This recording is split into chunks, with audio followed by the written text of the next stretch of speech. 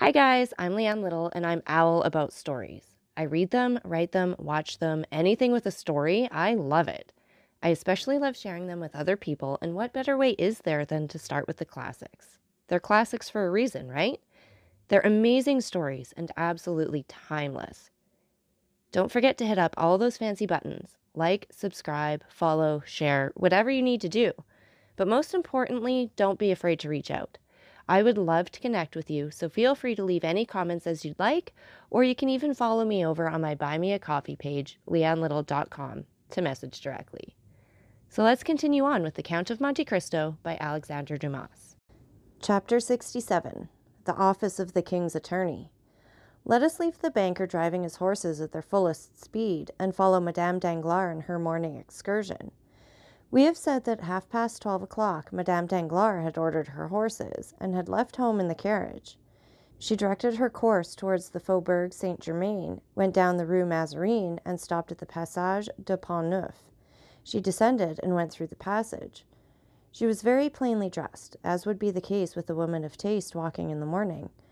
At the Rue Guénégaud she called a cab, and directed the driver to go to the Rue de Harlay.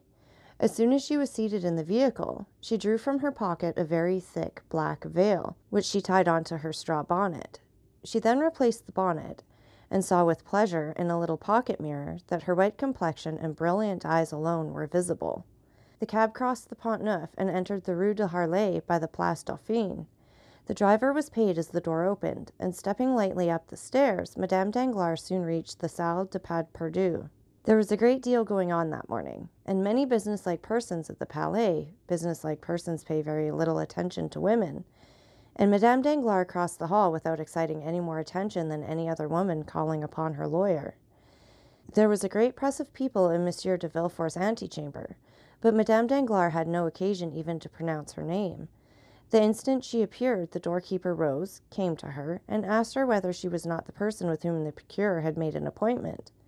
And on her affirmative answer being given, he conducted her by a private passage to Monsieur de Villefort's office. The magistrate was seated in an armchair writing, with his back towards the door. He did not move as he heard it open, and the doorkeeper pronounced the words, "Walk in, madame," and then reclose it.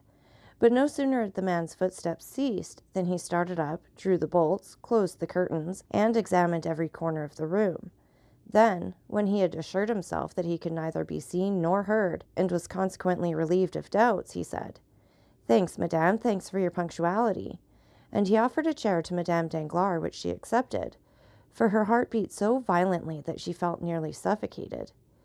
"It is a long time, madame," said the procureur, describing a half-circle with his chair, so as to place himself exactly opposite to Madame Danglars.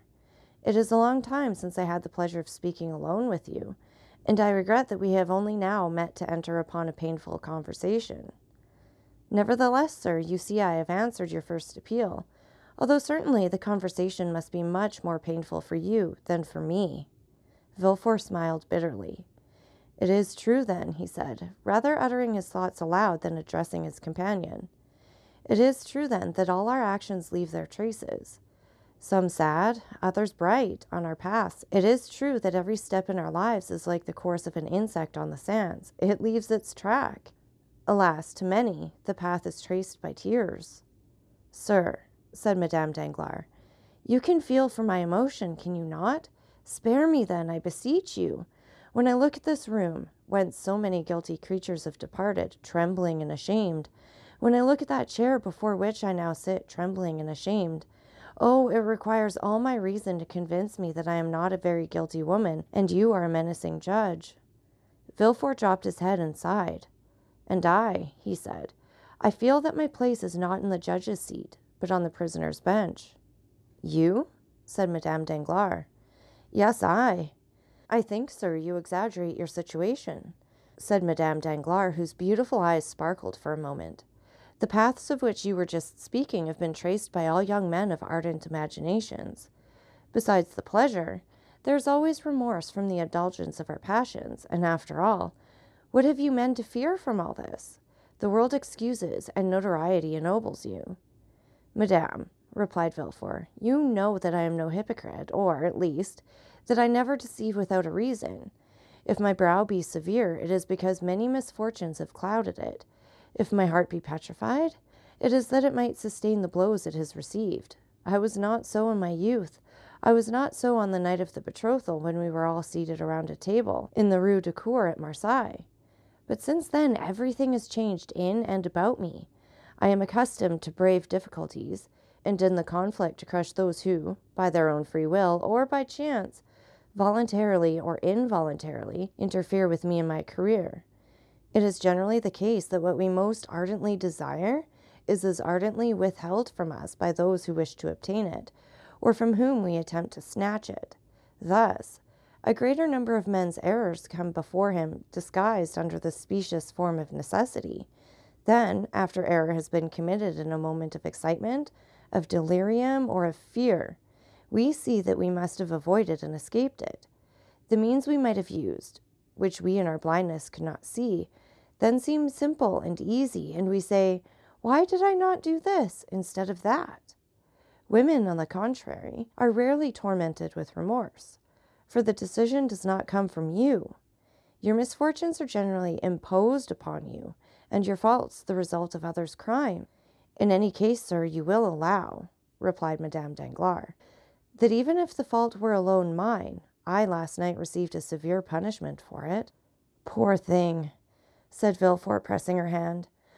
It was too severe for your strength, for you were twice overwhelmed, and yet, well, I must tell you, collect all your courage, for you have not yet heard all.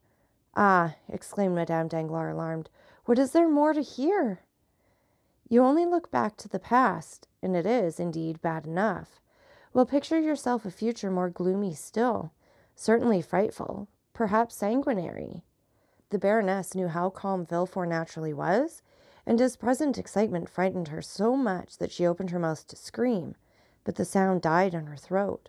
How has this terrible past been recalled? Cried Villefort.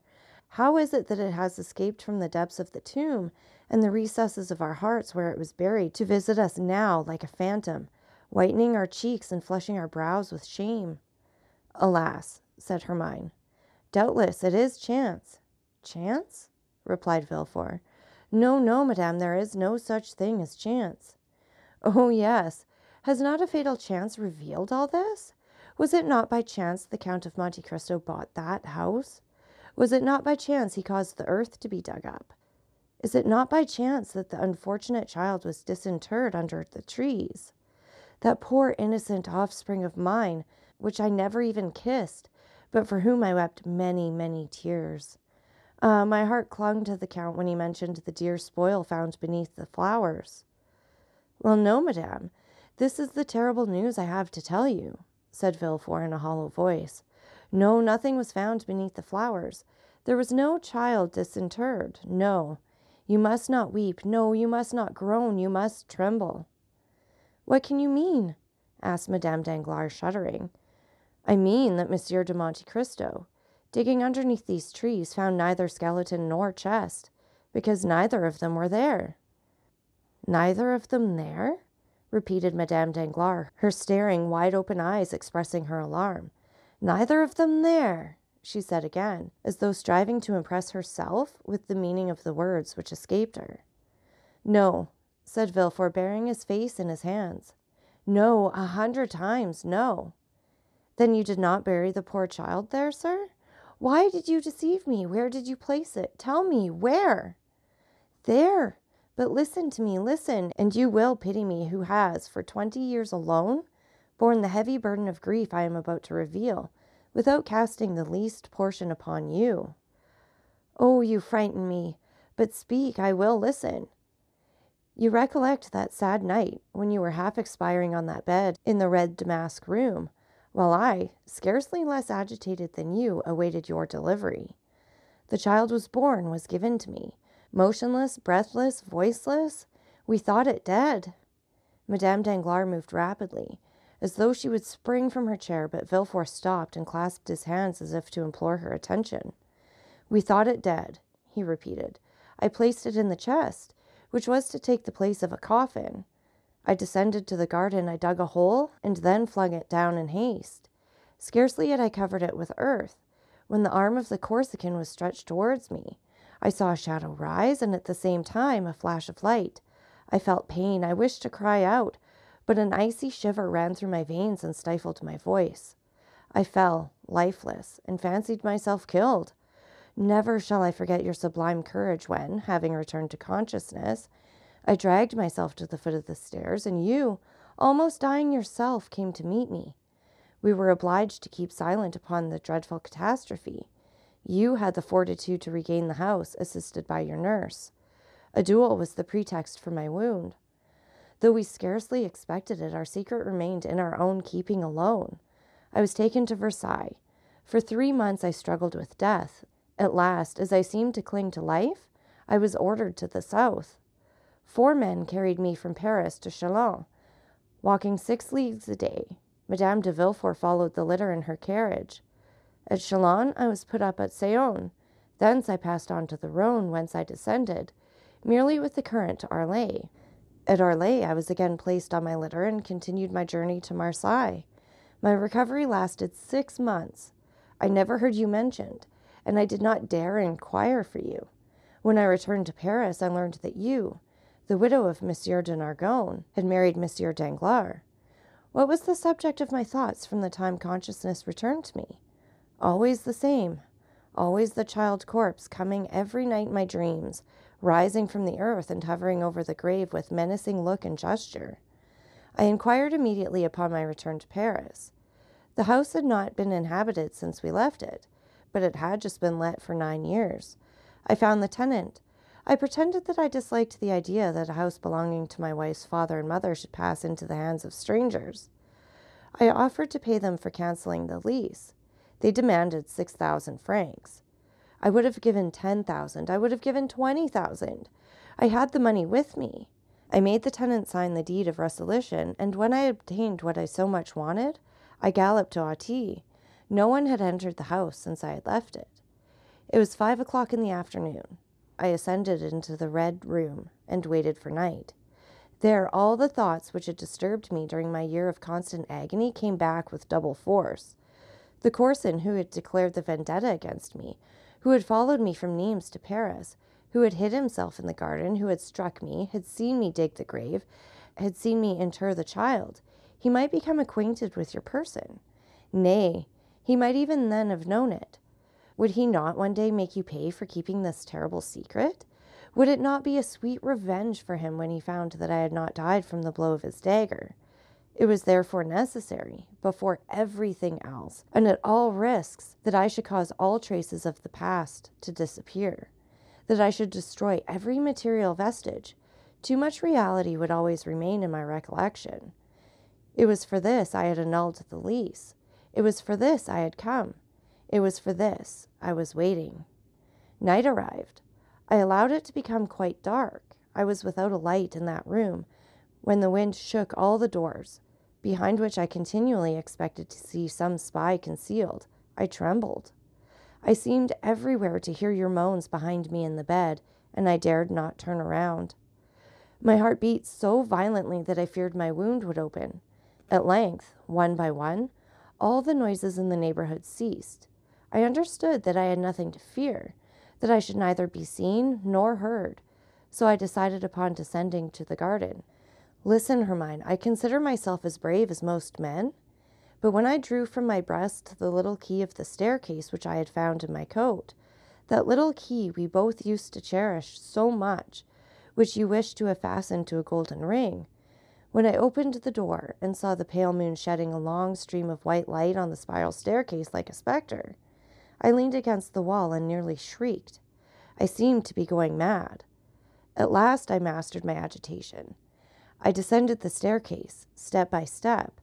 The only thing I could not conquer was a strange trembling in my knees. I grasped the railings. If I had relaxed my hold for a moment, I should have fallen. I reached the lower door. Outside this door was a spade placed against the wall. I took it, advanced towards the thicket. I had provided myself with a dark lantern. In the middle of the lawn, I stopped to light it, then I continued my path. It was the end of November. All the verdure of the garden had disappeared. The trees were nothing more than skeletons with their long bony arms, and the dead leaves sounded on the gravel under my feet. My terror overcame me to such a degree as I approached the thicket that I took a pistol from my pocket and armed myself. I fancied continually that I saw the figure of the Corsican between the branches. I examined the thicket with my dark lantern. It was empty. I looked carefully around. I was indeed alone. No noise disturbed the silence but the owl, whose piercing cry seemed to be calling upon the phantoms of the night. I tied my lantern to a forked branch I had noticed a year before at the precise spot where I stopped to dig the hole. The grass had grown very thickly there during the summer, and when autumn arrived, no one had been there to mow it. Still, one place where the grass was thin attracted my attention. It evidently was there that I had turned up the ground. I went to work. The hour, then, for which I had been waiting during the last year had at length arrived. How I worked, how I hoped, how I struck every piece of turf, thinking to find some resistance to my spade. But no, I found nothing, though I had made a hole twice as large as the first. I thought I had been deceived, had mistaken the spot. I turned around, I looked at the trees, I tried to recall the details which had struck me at the time. A cold, sharp wind whistled through the leafless branches, and yet the drops fell from my forehead. I recollected that I was stabbed just as I was tramping the ground to fill up the hole. While doing so, I had leaned against a laburnum. Behind me was an artificial rockery, intended to serve as a resting place for persons walking in the garden. In falling, my hand, releasing its hold of laburnum, felt the coldness of the stone. On my right, I saw the tree. Behind me, the rock. I stood in the same attitude and threw myself down. I rose and again began digging and enlarging the hole. Still, I found nothing. Nothing. The chest was no longer there. The chest no longer there? Murmured Madame Danglars, choking with fear. Think not I contented myself with this one effort, continued Villefort. No, I searched the whole thicket. I thought the assassin, having discovered the chest, and supposing it to be a treasure, had intended carrying it off, but perceiving his error, had dug another hole, and deposited it there, but I could find nothing. Then the idea struck me that he had not taken these precautions, and had simply thrown it in a corner. In the last case, I must wait for daylight to renew my search. I remained in the room and waited. Oh, heaven! When daylight dawned, I went down again. My first visit was to the thicket. I hoped to find some traces which had escaped me in the darkness. I had turned up the earth over a surface of more than 20 feet square, and a depth of 2 feet. A labor would not have done in a day what occupied me in an hour. But I could find nothing, absolutely nothing. Then I renewed the search. Supposing it had been thrown aside, it would probably be on the path which led to the little gate. But this examination was as useless as the first, and with a bursting heart I returned to the thicket, which now contained no hope for me. Oh, cried Madame Danglars, it was enough to drive you mad. I hoped for a moment that it might, said Villefort, but that happiness was denied me. However, recovering my strength and my ideas, why, I said, should that man have carried away the corpse? But you said, replied Madame Danglars, he would require it as proof. Ah, no, madame, that could not be. Dead bodies are not kept a year. They are shown to a magistrate, and the evidence is taken. Now nothing of the kind has happened. What then? Asked her mind, trembling violently. Something more terrible, more fatal, more alarming for us. The child was, perhaps, alive, and the assassin may have saved it. Madame Danglars uttered a piercing cry, and seizing Villefort's hands, exclaimed, My child was alive? Said she. You buried my child alive? You were not certain my child was dead, and you buried it? Ah! Madame Danglars had risen, and stood before the procureur, whose hands she wrung in her feeble grasp. I know not. I merely suppose so, as I might suppose anything else, replied Villefort with a look so fixed it indicated that his powerful mind was on the verge of despair and madness. Ah, my child, my poor child, cried the baroness, falling on her chair, and stifling her sobs in her handkerchief. Villefort, becoming somewhat reassured, perceived that to avert the maternal storm gathering over his head, he must inspire Madame Danglars with the terror he felt. You understand, then, that if it were so, he said, rising in his turn and approaching the Baroness, to speak to her in a lower tone. "We are lost. This child lives, and someone knows it lives. Someone is in possession of our secret. And since Monte Cristo speaks before us of a child disinterred, when that child could not be found, it is he who is in possession of our secret." "Just God, avenging God," murmured Madame Danglars. Villefort's only answer was a stifled groan. "But the child, sir," repeated the agitated mother. "How I have searched for him," replied Villefort, wringing his hands. "How I have called him in my long sleepless nights. How I have longed for a royal wealth to purchase 1,000,000 of secrets from 1,000,000 of men, and to find mine among them. At last, one day, when for the 100th time I took up my spade, I asked myself again and again what the Corsican could have done with the child. A child encumbers a fugitive. Perhaps on perceiving it was still alive, he had thrown it into the river." "Impossible," said Madame Danglars. "A man may murder another out of revenge, but he would not deliberately drown a child." "Perhaps," continued Villefort, "he had put it in the Foundling Hospital." "Oh, yes, yes," cried the Baroness, "my child is there." I ran to the hospital and learned that the same night, the night of the 20th of September, a child had been brought there, wrapped in part of a fine linen napkin, purposely torn in half. This portion of the napkin was marked with half a baron's crown and the letter H. "Truly, truly," said Madame Danglars, "all my linen is marked thus. Monsieur de Nargonne was a baron, and my name is Hermine. Thank God, my child was not then dead." "No, it was not dead. And can you tell me so without fearing to make me die of joy? Where is the child?" Villefort shrugged his shoulders. "Do I know?" said he. "And do you believe that if I knew I would relate to you all its trials and all its adventures as would a dramatist or a novel writer? Alas, no, I know not. A woman, about 6 months after, came to claim it with the other half of the napkin. This woman gave all the requisite particulars, and it was entrusted to her." "But you should have inquired for the woman. You should have traced her." "And what do you think I did? I feigned a criminal process and employed all the most acute bloodhounds and skillful agents in search of her. They traced her to Chalons, and there they lost her." "They lost her?" "Yes, forever." Madame Danglars listened to this recital with a sigh, a tear, or a shriek for every detail. "And this is all?" said she. "And you stopped there?" "Oh, no," said Villefort. "I never ceased to search and to inquire. However, the last 2 or 3 years I had allowed myself some respite. But now I will begin with more perseverance and fury than ever, since fear urges me, not my conscience." "But," replied Madame Danglars, "the Count of Monte Cristo can know nothing, or he would not seek our society as he does." "Oh, the wickedness of man is very great," said Villefort, "since it surpasses the goodness of God. Did you observe that man's eyes while he was speaking to us?" "No." "But have you ever watched him carefully? Doubtless he is capricious, but that is all. One thing alone struck me. Of all the exquisite things he placed before us, he touched nothing. I might have suspected he was poisoning us. And you see, you would have been deceived. Yes, doubtless. But believe me, that man has other projects. For that reason I wish to see you, to speak to you, to warn you against everyone, but especially against him." "Tell me," cried Villefort, fixing his eyes more steadfastly on her than he had ever done before. "Did you ever reveal to anyone our connection?" "Never to anyone." "You understand me," replied Villefort affectionately. "When I say anyone, pardon my urgency, to anyone living, I mean." "Yes, yes, I understand very well," ejaculated the Baroness. "Never, I swear to you."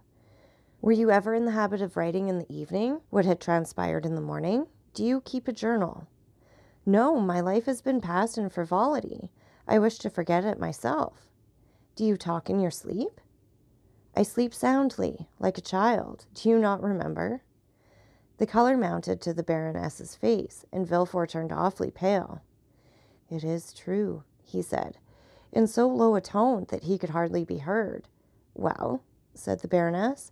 "Well, I understand what I now have to do," replied Villefort. In less than 1 week from this time, I will ascertain who this Monsieur de Monte Cristo is, whence he comes, where he goes, and why he speaks in our presence of children that have been disinterred in a garden." Villefort pronounced these words with an accent which would have made the count shudder had he heard him. Then he pressed the hand the Baroness reluctantly gave him, and led her respectfully back to the door.